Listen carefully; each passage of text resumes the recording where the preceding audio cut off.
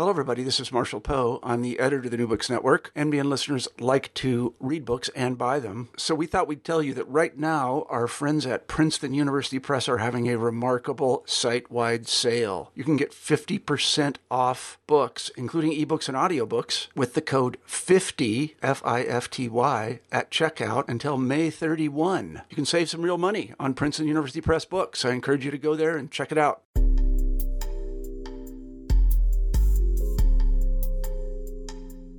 Hello and welcome to a new episode in the New Books in Gender Studies podcast. I am one of your co-hosts, Kyle McMillan, and today I have the pleasure of being joined by Dr. Marsha Morgan, talking about her new book, Black Women Prison Employees, The Intersectionality of Gender and Race. Dr. Morgan, how are you doing today? I'm fine, thank you. And thanks for joining us today. And I kind of want to start out by talking a little bit about your academic background and why did you come to write this book in particular about prison employees? Well, my background's not really a traditional background.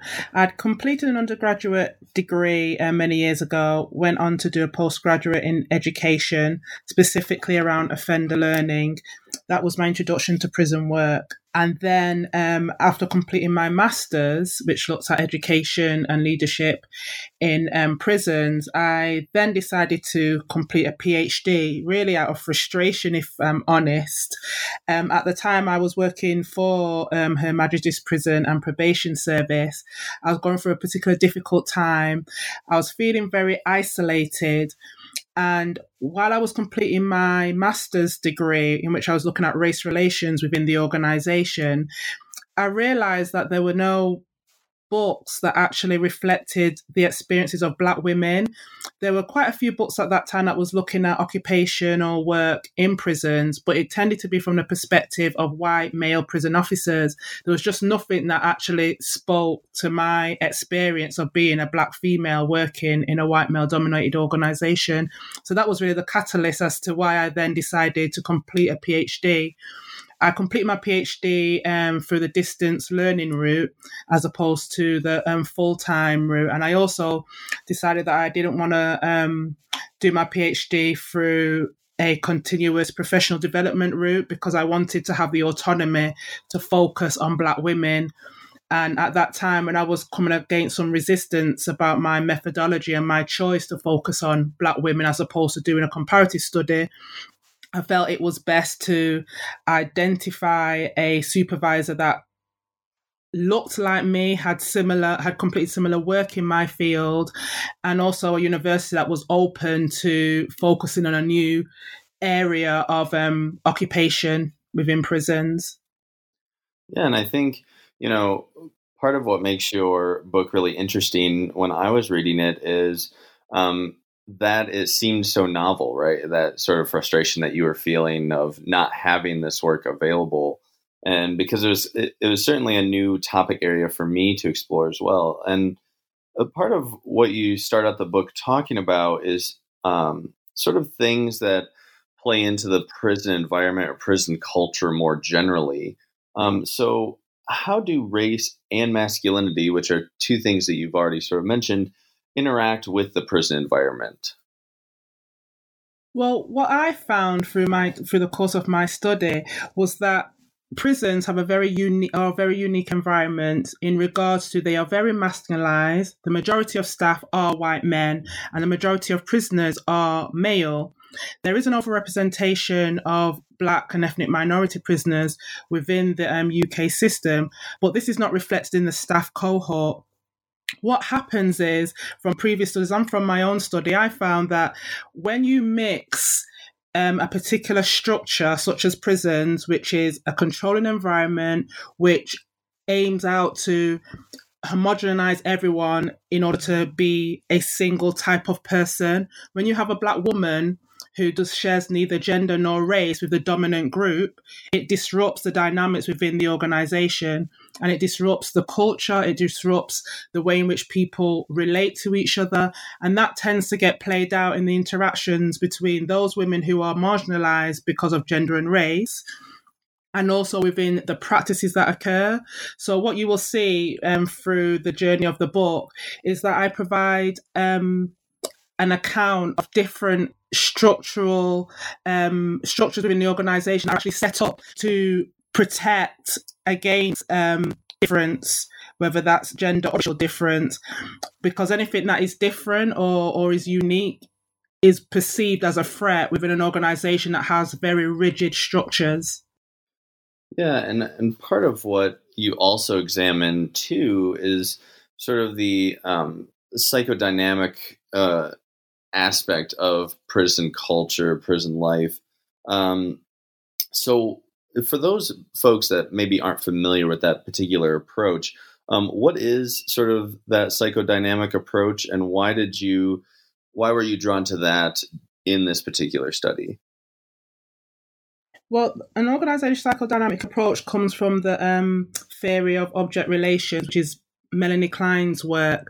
The reason that I was drawn to that particular theory, it wasn't at the start of my research that I came across that. It was because from the accounts that I was receiving from the participants, I found that they were talking about experiences that were sometimes felt, that was sometimes or could be perceived as in the mind of the individual. That subtle type of feelings that people feel, whether that's through microaggressions or the way in which someone may speak or look. And also, at the beginning of my research, when I applied to the National Research Committee for the Prison Service to undertake my research, they were very against or resistant to me focusing on Black women's experience. They wanted me to complete a comparative study.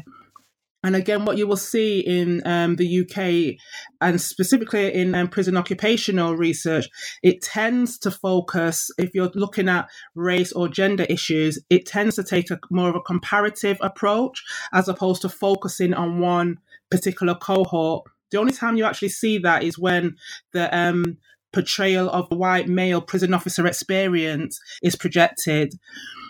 So from the very onset, there was something going on that I wasn't quite sure what it was.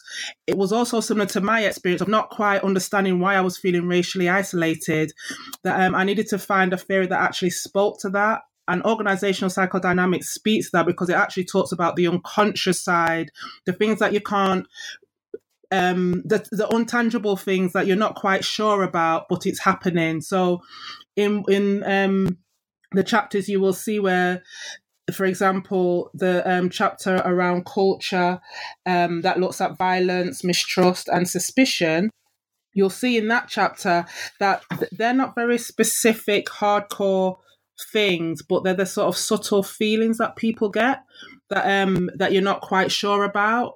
That's what organizational psychodynamics looks at, the sort of unconscious aspects of the relationship that individuals have with their environment that they're working with, and also their internal feelings towards different things that may happen to them.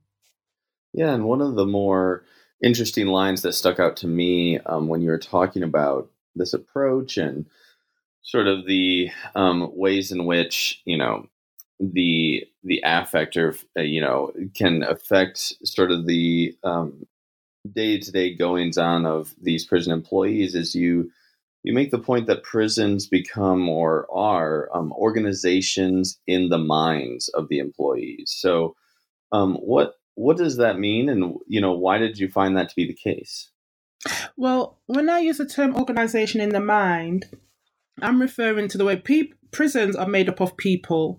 You have two distinct groups. You have the in regards to staff groups, you have the operational side, and they're the staff that wear the uniforms. And then you have the non-operational side. They're the individuals that do, like, for example, staff that work in healthcare or deliver education or are very specialist roles. So you have two distinct groups within prisons. You then also have multiple tasks of prisons. So prisons, if we look at the mission statement, is to protect the public, is to punish offenders, and it's to rehabilitate them in order to return back into the community. There again, you've got three specific tasks within one organisation in which you have different staff fulfilling those roles. Now, individuals enter prisons with various mindsets. So, for example, in the book, I talk about the fact that Black women have a particular role in society as Black women who are there to nurture and protect and look after the family and the Black community. Then they go into an organisation that has a reputation for being institutionally racist, very patriarchal in the respect in which it's male dominated. So within that context, you've got Black women who, as I mentioned, share neither gender or race with the dominant group. They are they have a particular view of the organization. So my cohort of individuals, the majority of them were working in non-operational roles. There were some prison officers, there were some senior prison officers, and there were some in managerial roles. But they all had experienced gender and racial discrimination within the organization. They all had particular views of their role within the organization. So they talked about wanting to rehabilitate offenders, wanting to change people's lives, wanting to make a positive impact. If you look at the prison itself, the prisons have particular structures, which on the one hand is set to control prisoners, but on the other hand is set to rehabilitate them through education and training. And that causes tension and conflict. And that's what I talk about with organization in the mind, because the mission statement may say one thing, the staff that may go into the organization, so for example, those who want to educate prisoners, for example, will be going in there wanting to deliver courses, enrichment programs, but the actual procedure in prison might reduce or prevent them from having to do that, because prisoners have to follow particular structures within the day. They wake up at the same time, they go to the same workplaces, they return back to their cells. So it's very ordered and structured, which doesn't necessarily fit into that creative way of working if you're thinking about education. So if you enter an organization with a particular mindset that you want to do one thing, and the structure of the organization prevents it, then you then will have a particular relationship or a tension between yourself, your role, and the actual organization itself. Yeah. So, and you already mentioned sort of the three, aspects of prison culture that sort of stood out to you, or I guess a better way to say that would be the three sort of main attributes that made up prison culture. These ideas of mistrust, suspicion, and violence. So, how does it happen that these are sort of the main culture drivers within that organization? And, what is then sort of the overall picture of the culture within a prison? As you can imagine, when you're interviewing a lot of individuals, there will be a lot of rich, and it was a qualitative approach that I took, in which I interviewed 17 women. So there was a lot of different aspects of prison culture and experiences that came out in that data. But what stood out, and why I have a chapter that focuses on this particular aspect of prison culture, which is mistrust, suspicion, and violence, is because in the other chapters, there's sort of a thread that goes through there. So within prisons, in this particular chapter, prisons are, as I mentioned, are organizations that are set up to do a particular role in society.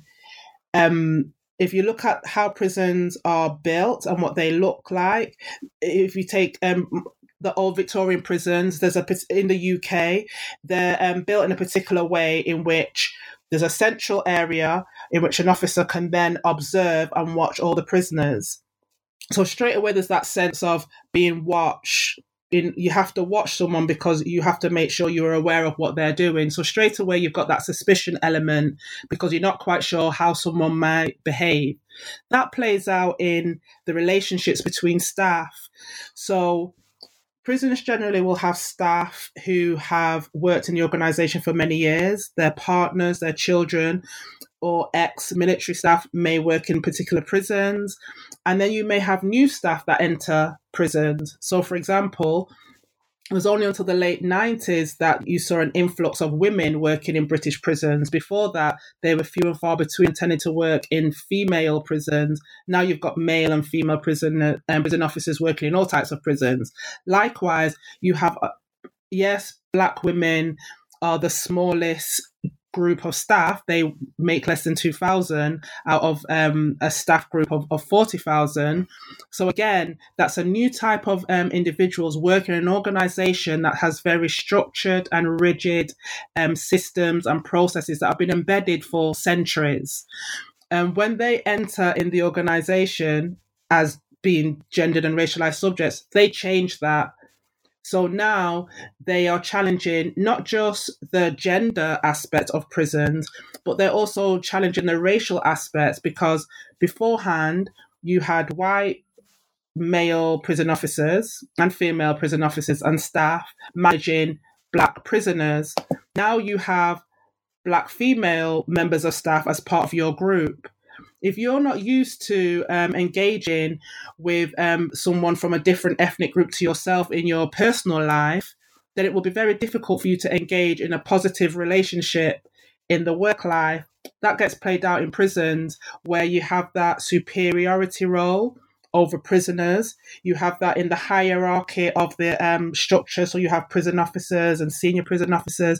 So all that gets played out in their everyday tasks. So if you compound that with racial difference, gender difference, the multiple tasks, it does cause a lot of anxiety amongst individuals and for the organization itself, which is set up to control and dominate those that enter the organization. Yeah, and I think because your work centers, like you said, on Black women's experience in this role, I think we should turn to that direction. So overall, what does your work tell us about the experience of Black women employees in the British prison system?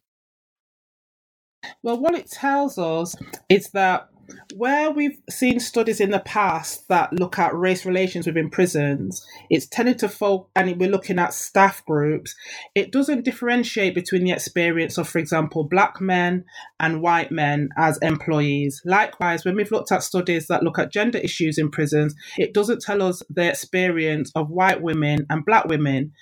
All these experiences are very different. So what this study shows is that it's important to take an intersectionality approach towards the information that's being gathered and to the actual method in which you're collecting that information. Because what my book shows is that Black women have a very unique experience, which is based on their gendered racialization. The fact that they are members of two marginalized groups within this particular organization and within other white male dominated organizations as well means that they have a particular standpoint that will be different from other groups. So this book emphasizes the fact that actually we need to be aware of people's multiple identities, especially along gender and racial lines. The book also brings to the forefront that prisons are very unique places and they are quite complex. What a lot of prison occupational literature tells us is that prisons are places where people go to work.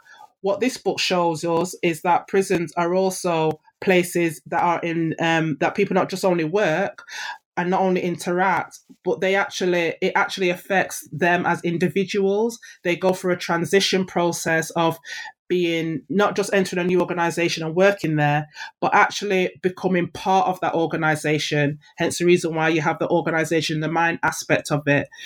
What the book also shows us is that there are particular structures that are embedded in prisons that are difficult to break down because those structures are there for a reason. They're there to protect the organization against the anxiety of having to manage different types of people, whether that's through staff now or prisoners that need to actually control and dominate, because prisons function on that very premise to control people that enter the organization.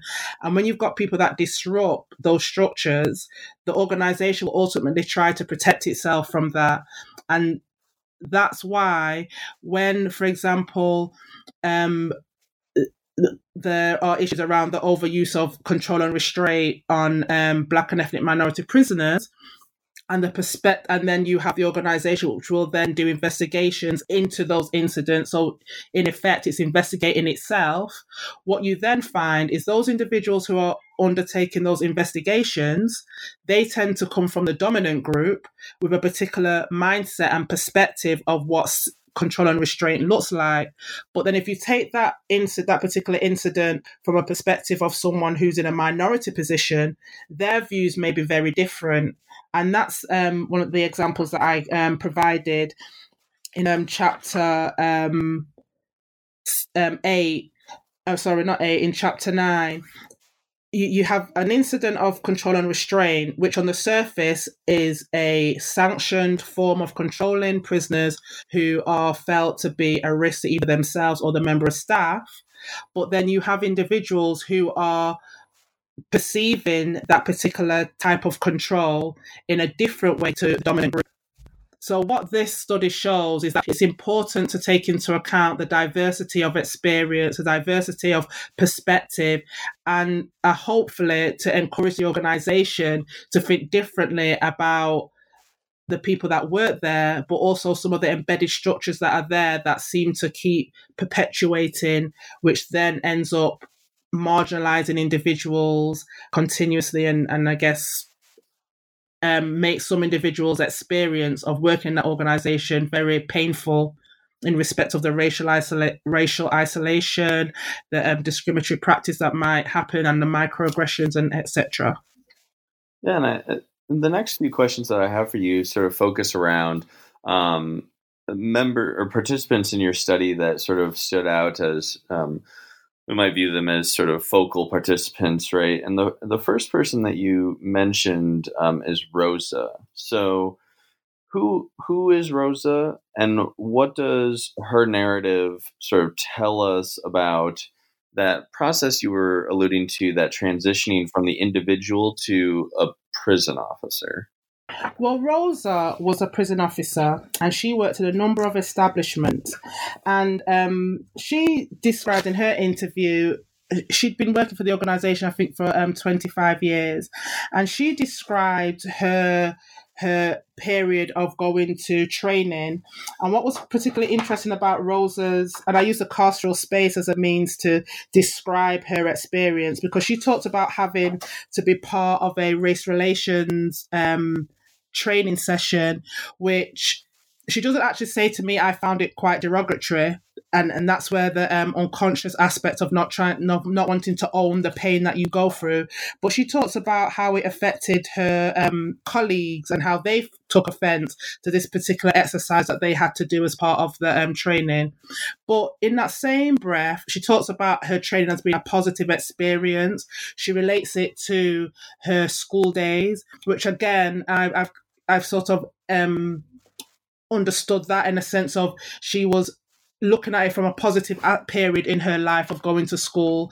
And in a sense, that's how the organisation can sometimes infantile people in respect of trying to control them. She again talks about, and she gave a really good example about how gender and race and other identities just get undermined in an incident where she arrived to work late and her senior officer chastised her for her lateness, never gave her an opportunity to explain why she was late.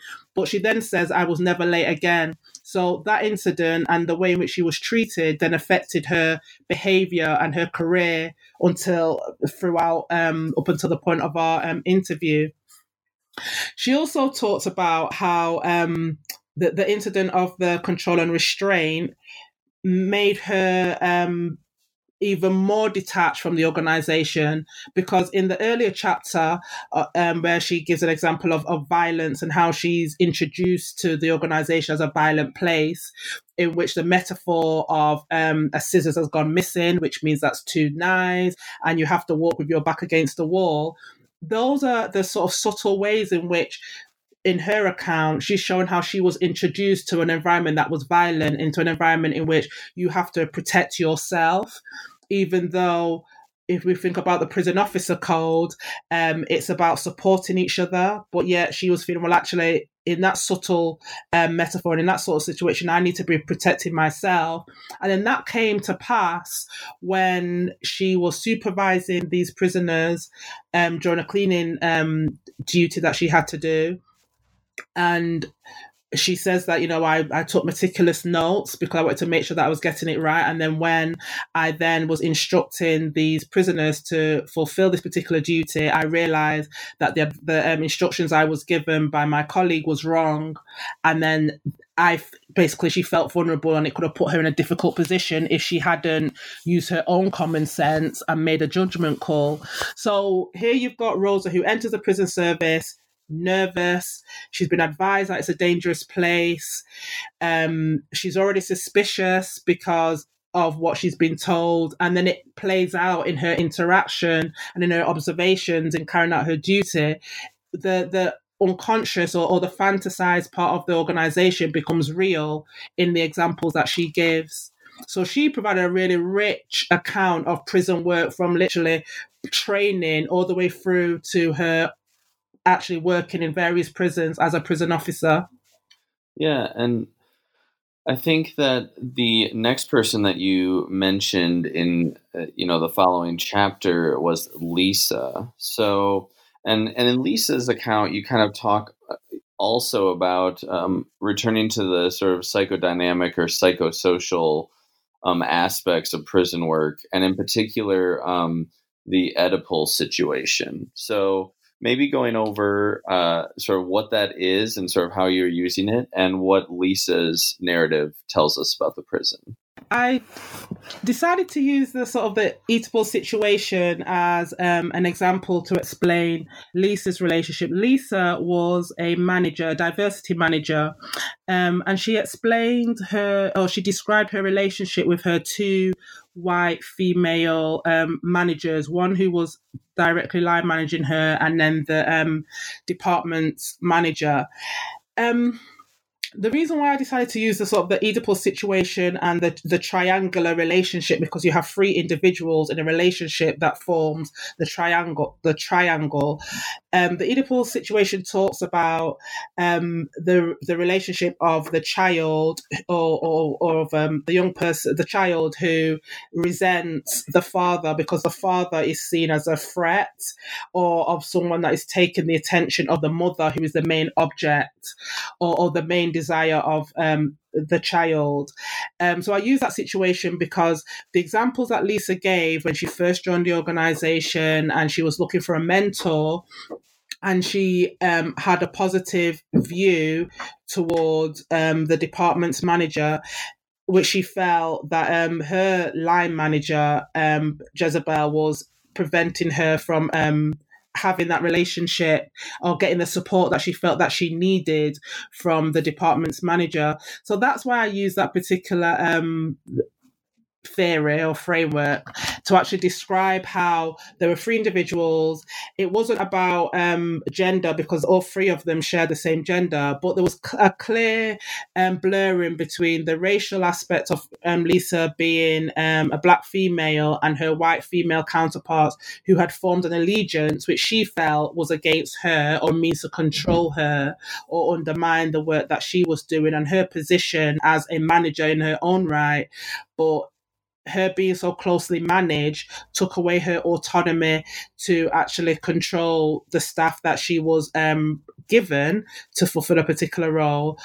But also her experience played out in her role as diversity manager. She had been appointed to improve race relations in that particular prison, and she was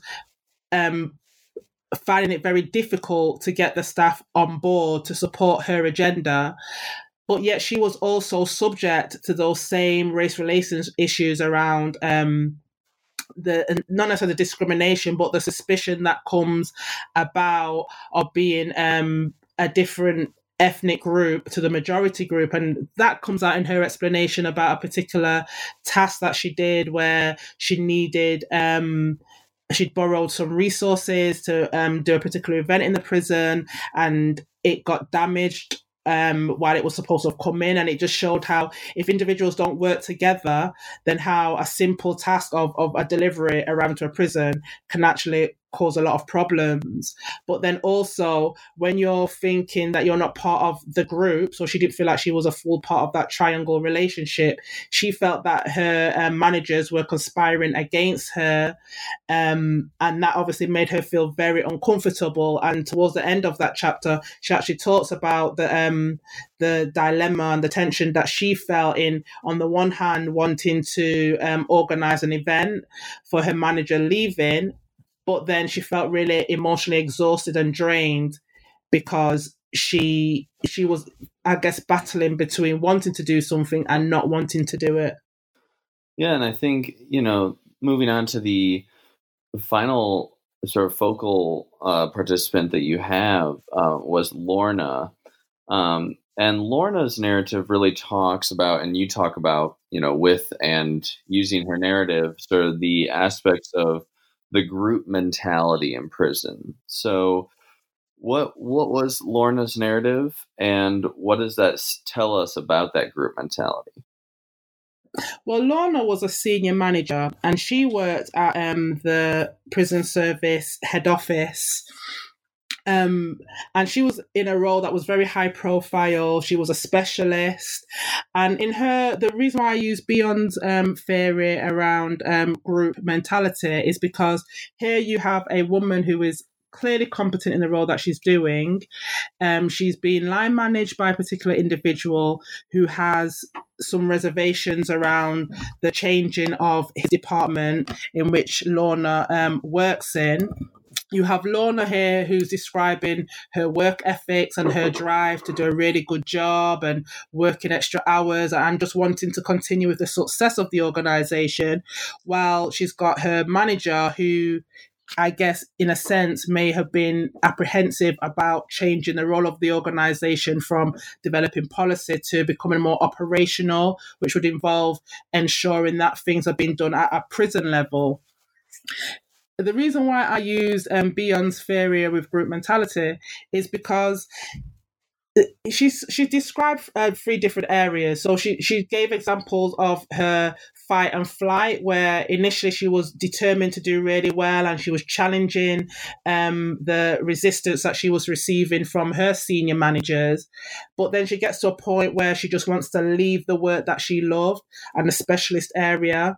In another example, she talked about a lady that comes in who again is a senior manager, who she thought was there to help her, who was there to support her. But then she talks about, and this lady was a white female, and she talks about the fact that this person took her ideas and then sold them as their own, and then in the end ended up taking over Lorna's role and her position. And she felt very hurt about that because obviously she had invested a lot of trust into this woman who she felt basically took advantage of the situation and just used her, I guess, to progress her own career. And that's where she talks about the subtleties of racial difference, because she says that, this is a white lady who's here. They brought her in to find out what was going on. They then gave her the resources that Lorna had been requesting, and actually gave these resources to this particular lady and had not given it to her or supported her to continue developing this particular intervention that she was introducing, bearing in mind that she was getting a lot of publicity from a ministerial level across the organisation. She'd got promoted in quite a short period of time, so she clearly showed how capable she was, but yet she was then not given the resources to maintain that momentum, and then basically moved out into another role. So that's why I use the Bion's group mentality, because it actually shows how a group can actually become dysfunctional, even though without even realizing that it's becoming dysfunctional, because it was working well and they changed the dynamics by moving Lorna out rather than support Lorna in the role that she was doing. And the reason why I guess what I mentioned earlier, why I use the organizational psychodynamics, is because sometimes decisions are made that the individual who is the subject of that decision may not understand or be aware of. And then sometimes decisions are made that even the individuals who are making them may not necessarily know understand the rationale behind it, because they are being influenced by something else, which in this situation, Lorna explains, it could be the fact that this woman shared the same race as the senior managers, and also she had been in the organization for a lot longer, so there was that sort of bond between those individuals, and that's where I spoke about the culture of the organization. If you've got individuals that share the same race as individuals, or they've been in the service for a long time, or the same gender, then they will sometimes form a particular bond or unity that when you're not part of that group, you are automatically excluded without the persons even realizing that they're doing it, because they're doing it unconsciously. So one of the things that really struck me when I was reading your book was, at least in the United States, there has been a lot of talk around prison reform, and, sort of the ways that folks talk about that is usually from either a sentencing point of view, or sort of, reforming ways that we do punish while we're in prison. But what your book sort of outlines is part of what we also need to look at are the people that are working within the prison, within that sort of organizational culture. So what do you think your book and your work and what you were able to uncover in these interviews tells us about sort of maybe a future of prison reform? I think what this book tells us is that reform, it's all and well developing new strategies and plans and policies, but it's the people that work in the organization that are the ones that will either make something work and be successful or not. I guess I refer to those individuals as the gatekeepers. So we have similar strategies around prison reform over in the UK as well. We've got a particular drive at the moment, which is looking at the Lammy Review, which looked at the overrepresentation and high proportion of Black and ethnic minority offenders going through the whole criminal justice system, and the lack of Black and ethnic minority managers in senior levels throughout those various organizations. So we have similar reforms. What my book shows, and some of the conversations that I've been having, is that if you don't address those that I call the gatekeepers, so if you don't get these individuals on board in regards to making these changes, then the changes won't necessarily be successful. Also, in regards to making change involves a moment of uneasiness. It involves a shift in the way in which you think, feel, and relate to a particular situation. Prisons are, as I've said, are white male-dominated organizations. The status quo is that white men manage the organization. They predominantly manage prisons themselves. It's going to be very hard for them to just say, okay, I'm going to make my board or my prison senior managers more diverse. They may have the good intentions that they want that to happen, but as we know, people tend to relate, form unity and bonds with people that look like them, sound like them, and have similar backgrounds to them. Until individuals accept this realization and are prepared to go through that emotional introjection of actually understanding, well, what does white superiority mean to me? And how am I going to share that superiority over whatever organization I work in? Then in regards to race, things won't change. What will happen is that you may see a few token gestures to say, well, we are making changes, but sort of the long-term changes that we need for prisons to become more of a rehabilitative culture, as opposed to a culture that focuses on control and punish and protect. You won't see that substantial change. You will still continue to see an overrepresentation of Black and ethnic minority prisoners in prisons. You will continue to see a high churn of Black and ethnic minority employees in the organization who join and then leave within short periods of time. And you will still see very few Black and ethnic minority managers in senior positions who can then bring a diversity of thinking, perceptions, ways of working to the organization, because ultimately prisons are organizations that function because they are the same. They focus on a rigid system and structures that have been there, like I mentioned, for many, many years. So it'd be very difficult to just introduce a new reform and expect that to happen in actual establishments unless you address the gatekeepers. Right. And I think that, is really important and it's a great point. And why, this book is really important, especially right now. And I know we've taken up a lot of your time today, so I only have a couple remaining questions. And this one might be a little bit of an overlap with this last question, but if you were to have folks read your book and sort of have one big takeaway from the book, one main idea that really sticks, what do you think that would be? I think it would depend on the reader. I think if the readers are academics or professionals working in organizations in which, so for example, my initial purpose of even doing the whole PhD and writing this book is because I wanted to give a voice to Black women who worked in organizations where they may feel silenced.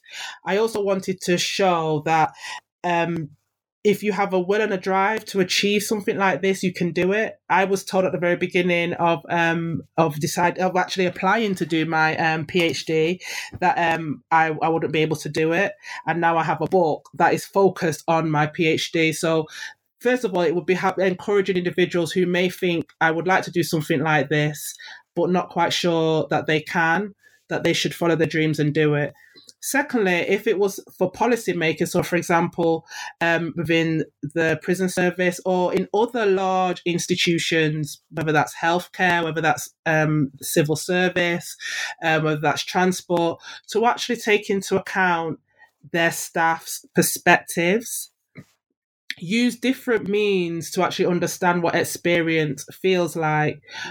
Large organizations tend to focus on collecting data and they treat employees as though they are numbers.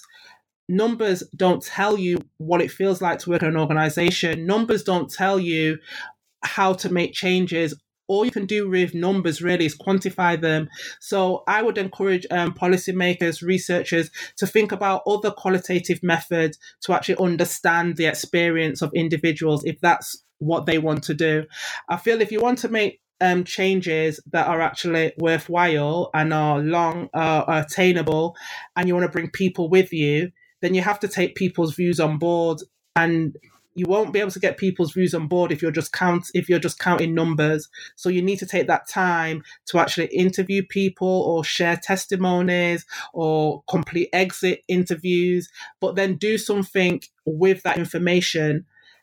And be prepared to actually, there's that saying about you don't really want to put your dirty laundry in public, but be prepared to actually receive negative feedback and then use that negative feedback in a positive way to make work environments more diverse, more inclusive, and to allow people to feel more part of the organization and share the organization's identity, as opposed to being places where people will come to work and then don't feel part of it, so actually feel isolated but are just doing a job.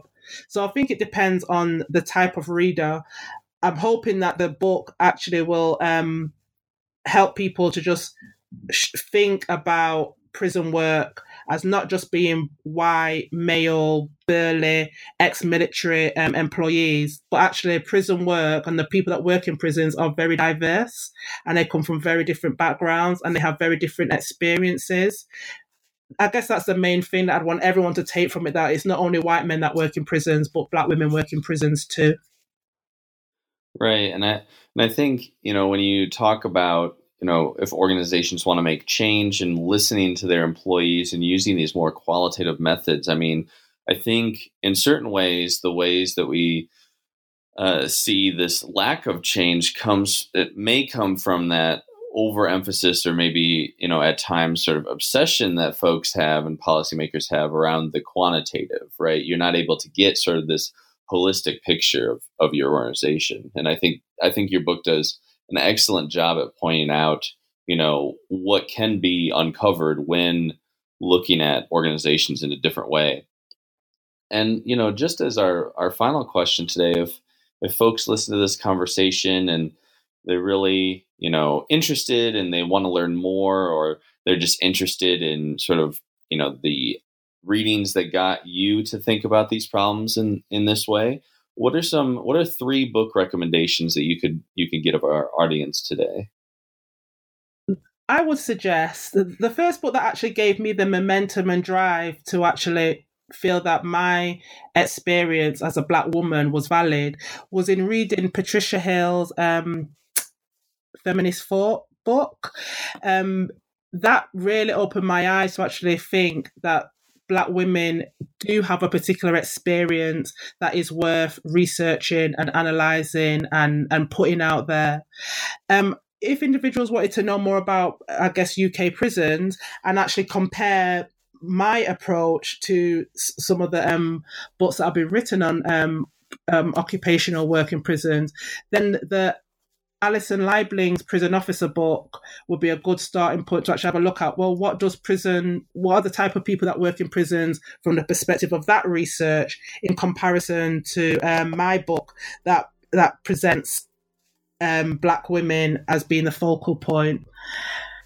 So the third one is a difficult one, but I guess it would probably be a section of Bell Hooks's books. Again, they are from that, I guess, Black feminist perspective, but those books kind of give you a fuller picture of what it means to be Black, female, and have other different types of identities, and how we negotiate from the perspective of being marginalised to actually overcome some of the barriers as Black women that we may face, whether that's in work or in our personal lives or in academia. But I guess off the top of my head, it would be those 3 authors' work. Yeah, and I would agree that those are excellent recommendations. At least I've read 2 of those, so I can vouch for 2 of those very excellent reads. And I just want to encourage everyone listening to check out Dr. Marcia Morgan's book, Black Women Prison Employees, The Intersectionality of Gender and Race. Dr. Morgan, thanks so much for joining us today on the New Books Network. Thank you.